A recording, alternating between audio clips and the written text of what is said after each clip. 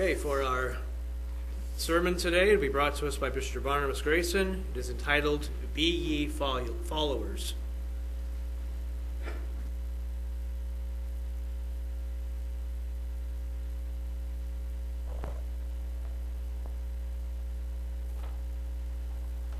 Good afternoon.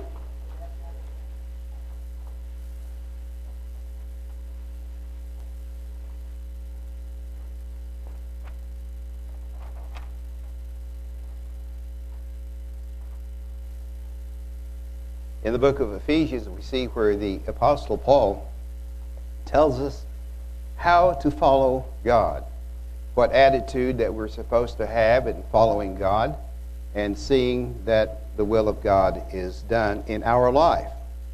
In verse 1 of Ephesians chapter 5, it says, Be ye therefore followers of God, as dear children. That is, as disciples, as learners, as students, like in a class. And in our case, our class is, life itself. Verse 2, and walk in love, as Christ also has loved us and has given himself for us an offering and a sacrifice to God for a sweet-smelling savor or aroma or smell. So, as children, we are to imitate the Father by following the example of Jesus Christ, because this is what the Bible has as far as lessons, as far as the steps that Jesus took while he was here on the earth, following his example of love. And we also, as students, as disciples, need to pay attention to the things that we hear or read in the Bible. Pay attention to those things and study. In verses 5 through 6, there's a listing of the things that the Father has said that we should not do. Things that are opposite the way of love, like immorality and idolatry, impurity and foolish talk and conduct. For such a person does not have any inheritance in the kingdom of God. Verse 6, let no man deceive you with vain words. Vain words like false doctrines or strange doctrines or falsehoods. For because of these things comes the wrath of God upon the children of disobedience. Now we see a lot of those things today. People doing things that are obviously opposite the way Christ would have us walk. And we see that these things here that are listed are serious warnings. They're warnings that are put there for us to consider. And we've probably seen this Bible verse so many times in our life or heard them. Verse 7, be not ye therefore partakers with them. For we know that the time will come when they will not endure sound doctrine. They don't want to hear it. They don't want to do it. Just don't want to put up with good sound doctrine, but go opposite the things that we see that is for our guide in life today. For ye were sometimes darkness, but now are you light in the Lord. So walk as children of light. So in following Christ, we are to be children of light, to be clothed in light, to be casting aside the works of darkness and not following the deeds of the flesh. Verse 9, for the fruit of the Spirit is in all goodness and righteousness and truth, proving what is acceptable unto the Lord.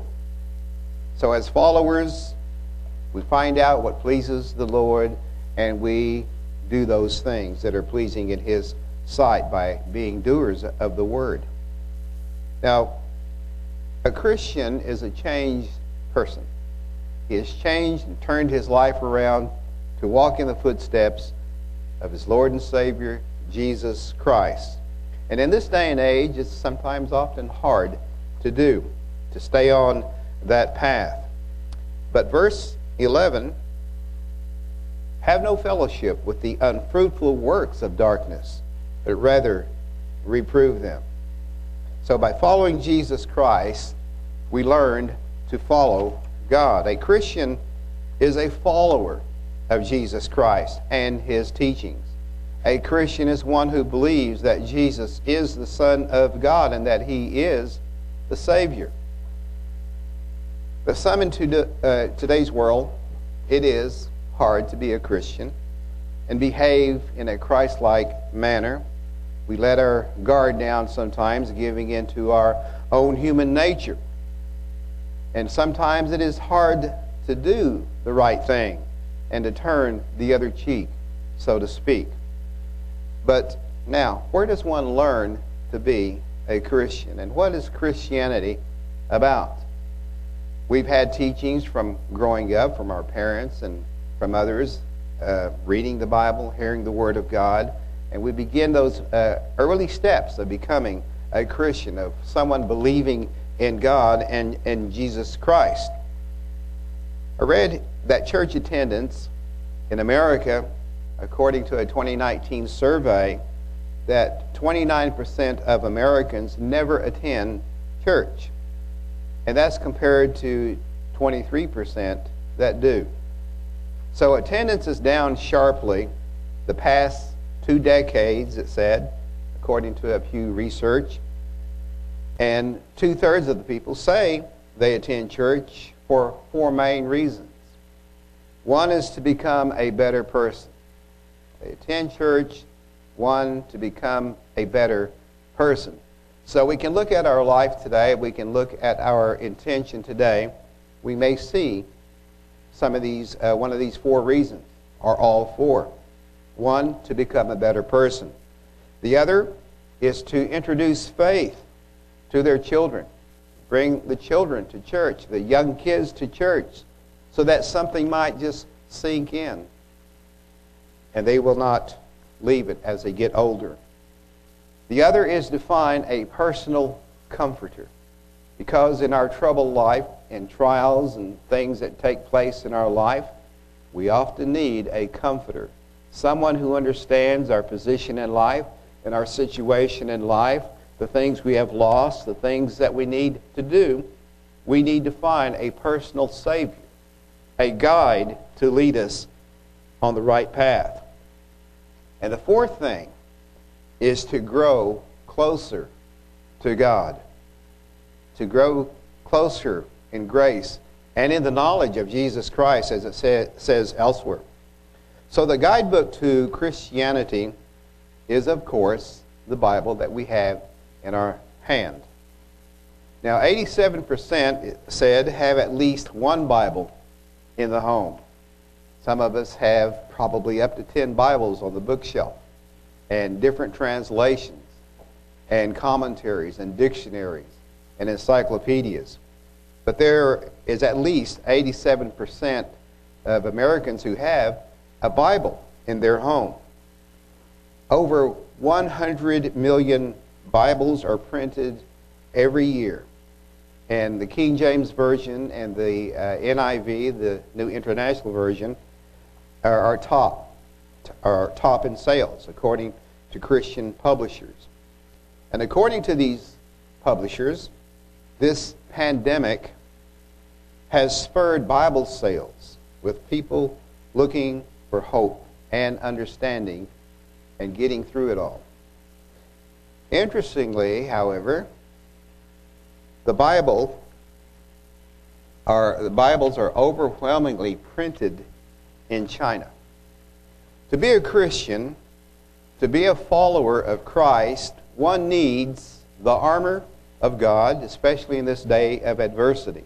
And with this pandemic causing fear and death, as well as political and social turmoil, unemployment, concerns of that sort, emotional and financial distress, we ask ourselves, what next?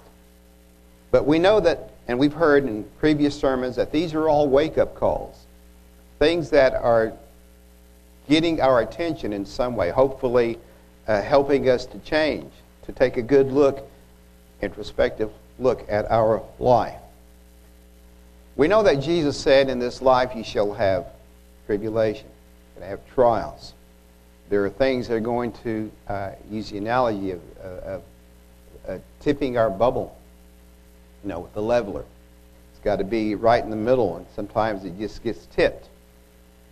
Or we get sidetracked, or we get upset. Things change our course in life, or seek to change our course in life. So, we're not to be, however, just following the ways of the world, but trying to adjust that level, trying to get back on track, trying to not let things get to us. And it can. 1 Corinthians chapter 15 says, verse 33, to awake to righteousness, and sin not. For some have not the knowledge of God, and I speak this to your shame, said Paul. Be not deceived, evil communications corrupt good manners. So don't be misled and get mixed up with a lot of the things that are going on in the world. Years ago, I was probably recited this to you once upon a time. I was 12 years old when we had the altar call at church. What an altar call is at church. You have the singers who are singing, and there's a piano. It's kind of a way of just getting into your mind and into your thoughts about looking at your life. And so the preacher is preaching at the same time the song is going in the background. I remember this. It was at Vacation Bible School once upon a time. And this was after, it was the end of the week, Bible school, and I remember a Sunday school teacher saying that if you don't, so to speak, straighten up, you're going to burn in hell. And she compared it to, have you ever had a hot nail touch your fingertip? And that kind of got me thinking, even though at that young age you don't know really what to repent of or what things you need to change, you just know you don't want to go to hell. And so there was a lot of sense being made by the preacher about turning to Christ, about doing things that are good in His eyes, in His sight, just believing in God and believing that you will be saved. So that was the altar call, and then you go down what some have called the sawdust trail. Some of you may have been down the sawdust trail. I've never really thought about why they call it the sawdust trail, since our church had wooden floors. And so I compare it to like sand. When you're walking on something soft, you can't really hold your balance, really. It's just kind of hard to walk on a sawdust trail or in sand. And so that kind of made my knees weak. And it is as though something was saying, you don't need to go and meet the altar call, because something might have been pulling me back. But once I started down that sawdust trail, there was an experience that is really hard to describe. It was a feeling that you're about to change and you're about to come before the throne of God. And so about 5 or 6 of us boys were baptized that week.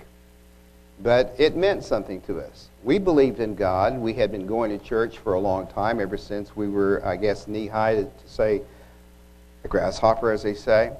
But we were learning about God, and so we made this commitment. Now, before becoming a baptized Christian, some of us may remember the admonition and the counseling of the minister who referred to the words of the Bible, that we should count the cost, that we should look ahead to see if we've got enough character, if we've got enough foresight to meet what may come, to count the cost, what's going to be the price to pay. Now, we know that this does not mean any monetary cost, but there is a price that requires us to consider how much we are willing to give of ourselves, to give over our life, things that will be pleasing to God. In Luke chapter 14, verse 26, it says, "If any man come to me and hate not his father and mother and wife and children and brethren and sisters, yea, his own life, he cannot be my disciple." When you think about that, it's a lot to give up when you're considering leaving, your parents or your family. And some of us, because in this Christian way of life, there were some things that family and parents, siblings didn't think we should be doing. But this word hate here just means to love less. Not literally hate or detest the family or the self, but that is to have loyalty toward Jesus Christ and not our own self-interest when there is a choice to have to make. For it says we ought to obey God rather than man or ourselves. Now, there were large crowds that followed Jesus, but he had to make it known that being his disciples was going to take a deep resolve and commitment on their part to follow him. Verse 27, "And whosoever does not bear his cross and come after me cannot be my disciple." So whatever burden comes along in our life, we must be committed enough to not give up on that path that we have taken. Verse 28, "For which of you intending to build a tower sits not down first and counts the cost, whether he has sufficient to finish it, lest haply after he has laid the foundation and is not able to finish, all that behold it begin to mock him, saying, This man began to build and was not able to finish." Verse 31, we see Jesus gave another illustration, counting the cost of discipleship. He said, "Or what king, going to make war against another king, sits not down first and consults whether he be able with 10,000 to meet him that comes against him with 20,000. He sees he's outnumbered.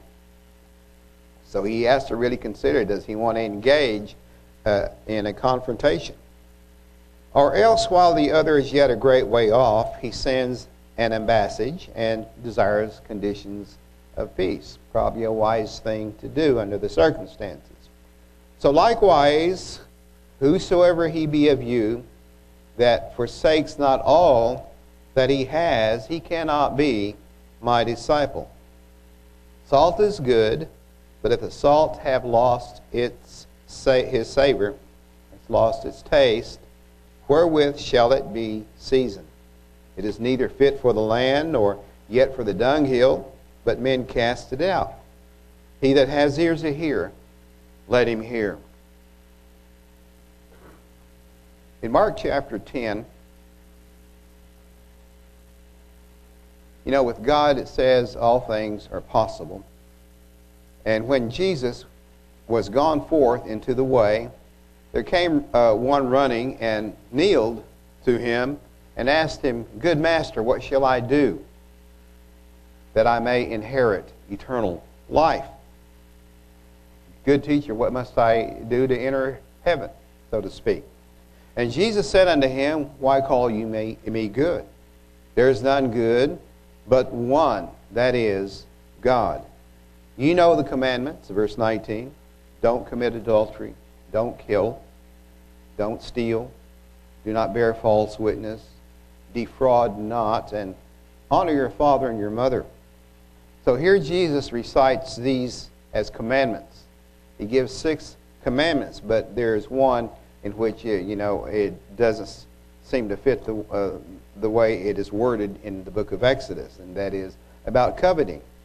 The one on coveting is not mentioned, but we see this command that Jesus said it was a commandment, defraud not, which means Don't cheat, don't con, don't chisel, don't rip off, don't swindle. Things that people might do because they may be coveting or illicitly desiring something that someone else has. So he answered and said unto them, this man, not a young man, but this man, he said, Master, all these things have I done since my youth up.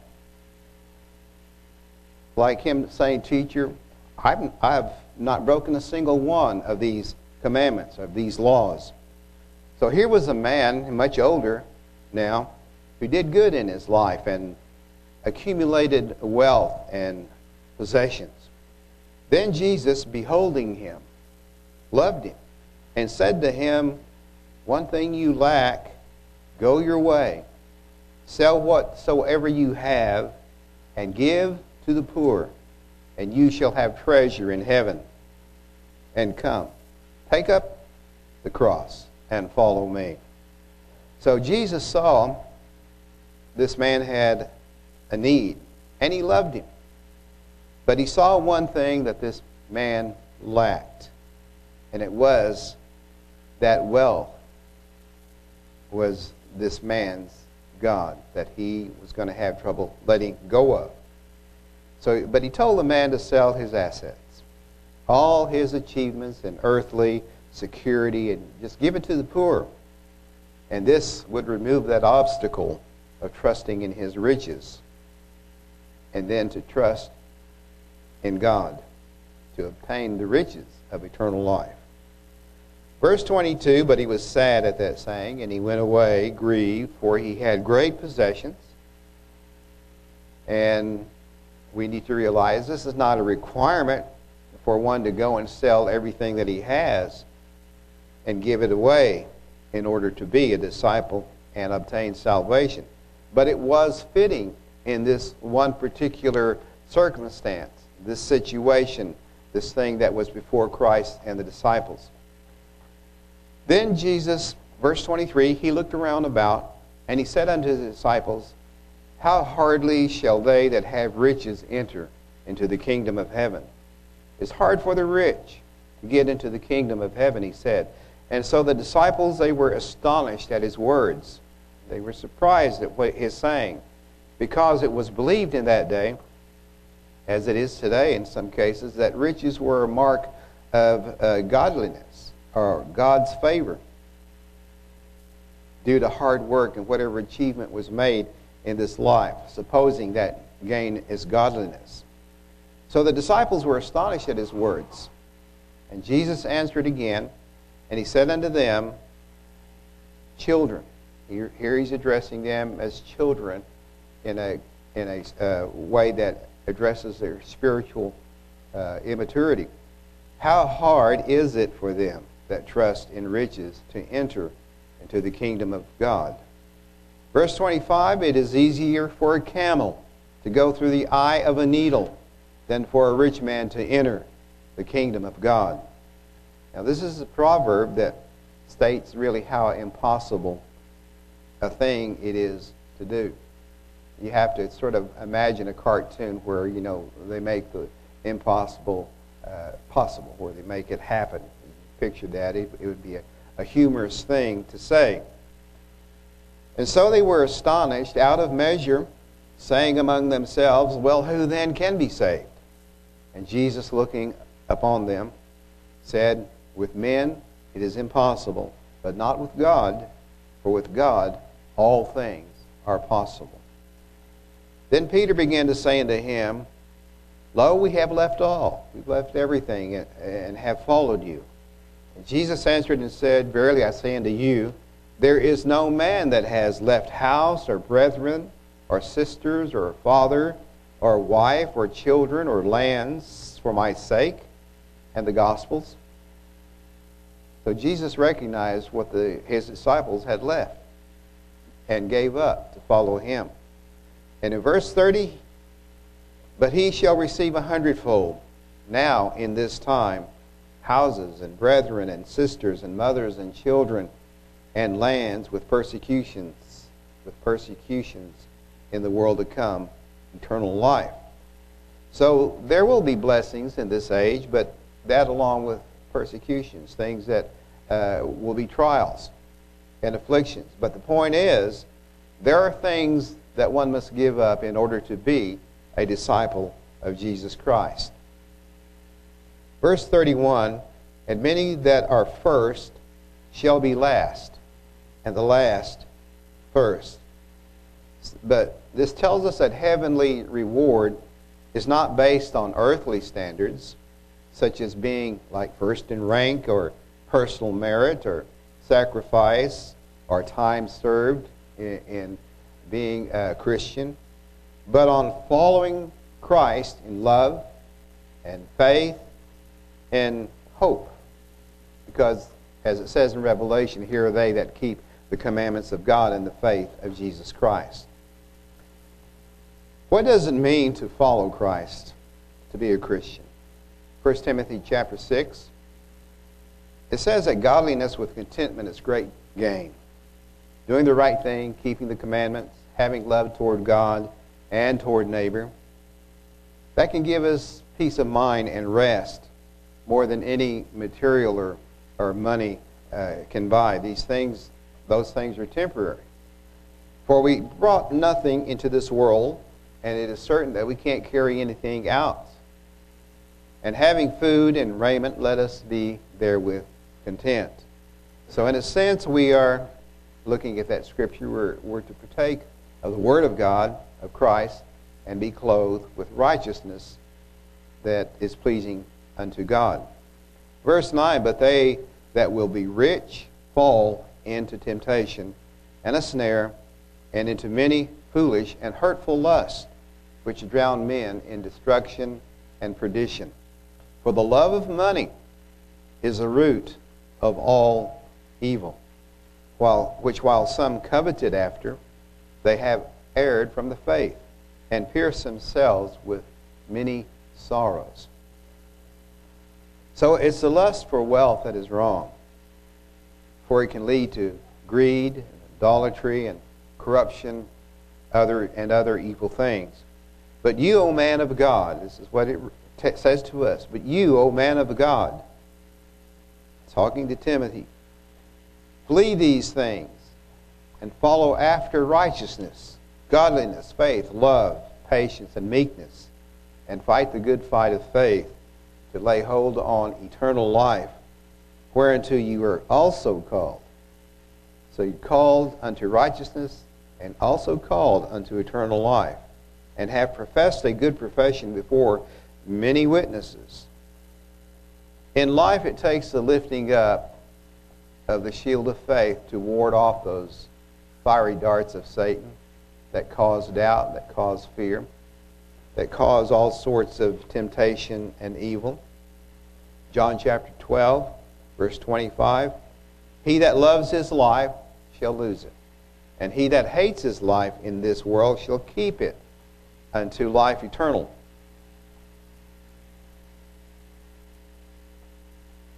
Verse 26, if any man serve me, let him follow me. And where I am, there shall also my servant be. So if any man serve me, him will my Father also honor. So as a Christian, we want to be where Christ is, where he's going, and where he will be.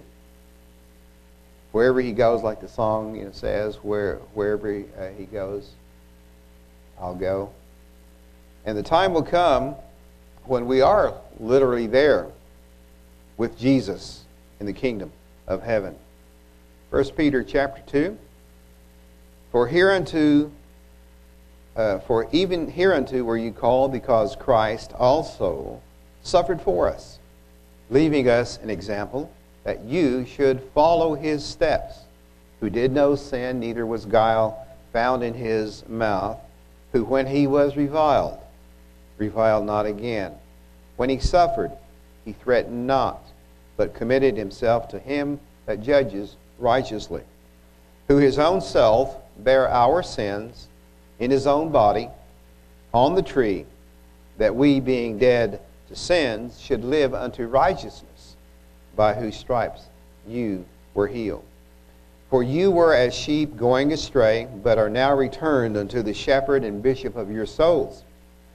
So we as Christians need to be on guard, to not be partakers of the way the world is going, and to be part of the problem in some way.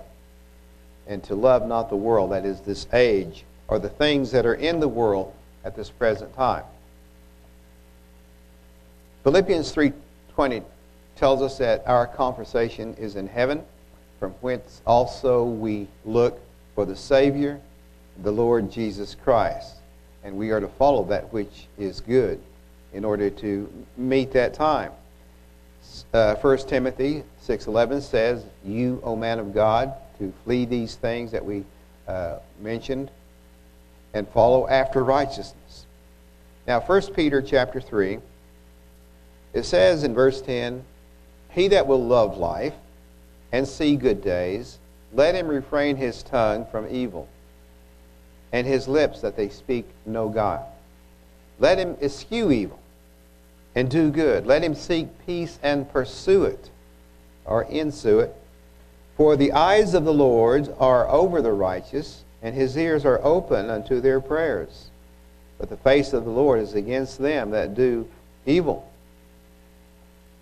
And who is he that will harm you, if you be followers of that which is good? And if you suffer for righteousness' sake, happy are you. And be not afraid of their terror, neither be troubled. But sanctify the Lord God in your hearts, and be ready always to give an answer to every man that asks you a reason for the hope that is in you with meekness and fear. So when we follow Christ, we become servants of righteousness, and also as witnesses and examples.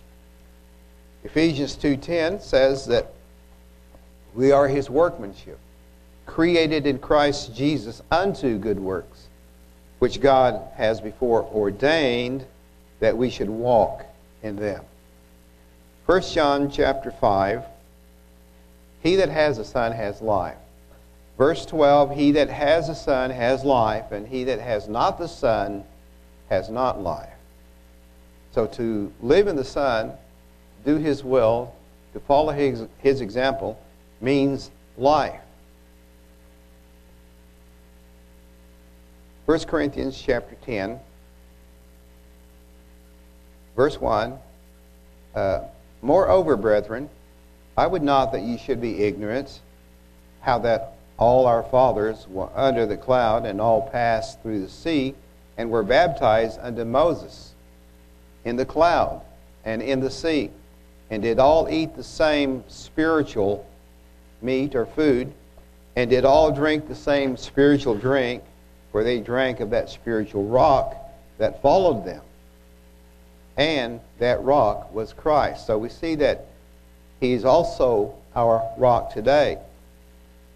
Verse 13, 1 John chapter 5, verse 13, these things have I written unto you, that you believe on the name of the Son of God, that you may know that you have eternal life, and that you may believe on the name of the Son of God. Believe in the power and the authority. And this is the confidence that we have in him. If we ask anything according to his will, he'll hear us. And if we know that he hears us, whatsoever we ask, we know that we have the petitions that we desired of him. John chapter 5. Verily, verily, I say unto you, he that hears my word and believes on him that sent me has everlasting life, and shall not come into condemnation, but is passed from death unto life. Verily I say unto you, the hour is coming, and now is, when the dead shall hear the voice of the Son of God, and they that hear shall live. For as the Father has life in himself, so has he given to the Son to have life in himself.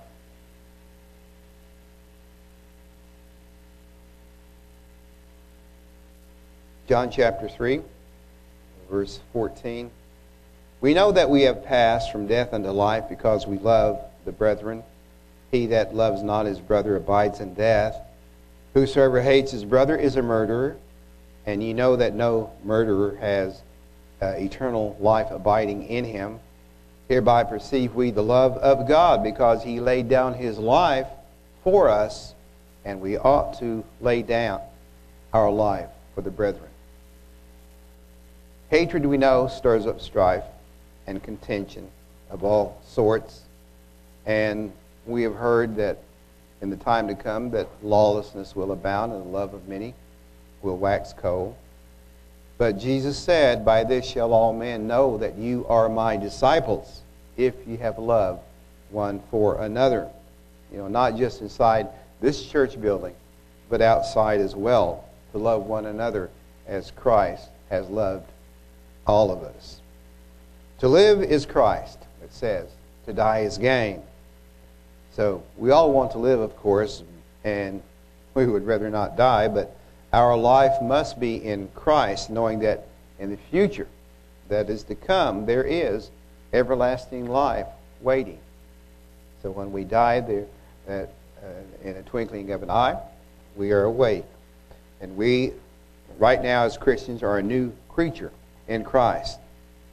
Romans 8:9 says that you're not in the flesh, but in the Spirit, if so be that the Spirit of God dwells in you. But if any man have not the Spirit of Christ, he's none of his. So we cast off the works of darkness, not sowing, the seeds of corruption. Because verse 8, he that sows to his flesh shall of the flesh reap corruption, but he that sows to the Spirit shall of the Spirit reap life everlasting.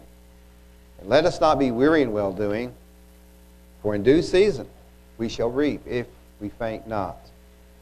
So as we have therefore the opportunity, as life comes along to us each and every day, as things present themselves, there's opportunity to let us do good unto all men, especially unto them that are of the household of faith. It says in Ephesians chapter 2, where we began, it says, now therefore you are no more strangers and foreigners, but fellow citizens with the saints and of the household of God. To follow Christ is to have kinship with him in the God family. Matthew 12, verse 50, it says, whosoever shall do the will of my Father which is in heaven, the same is my brother and sister and mother. That means we are his family, a part of his family. Same as my brother, my sister, my mother. That's the kinship that we have with Jesus Christ.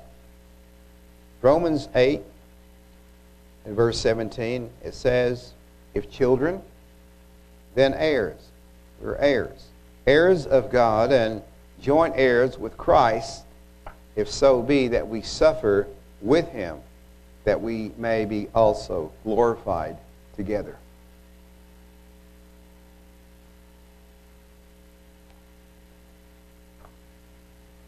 Where we began in Ephesians chapter 5, just want to repeat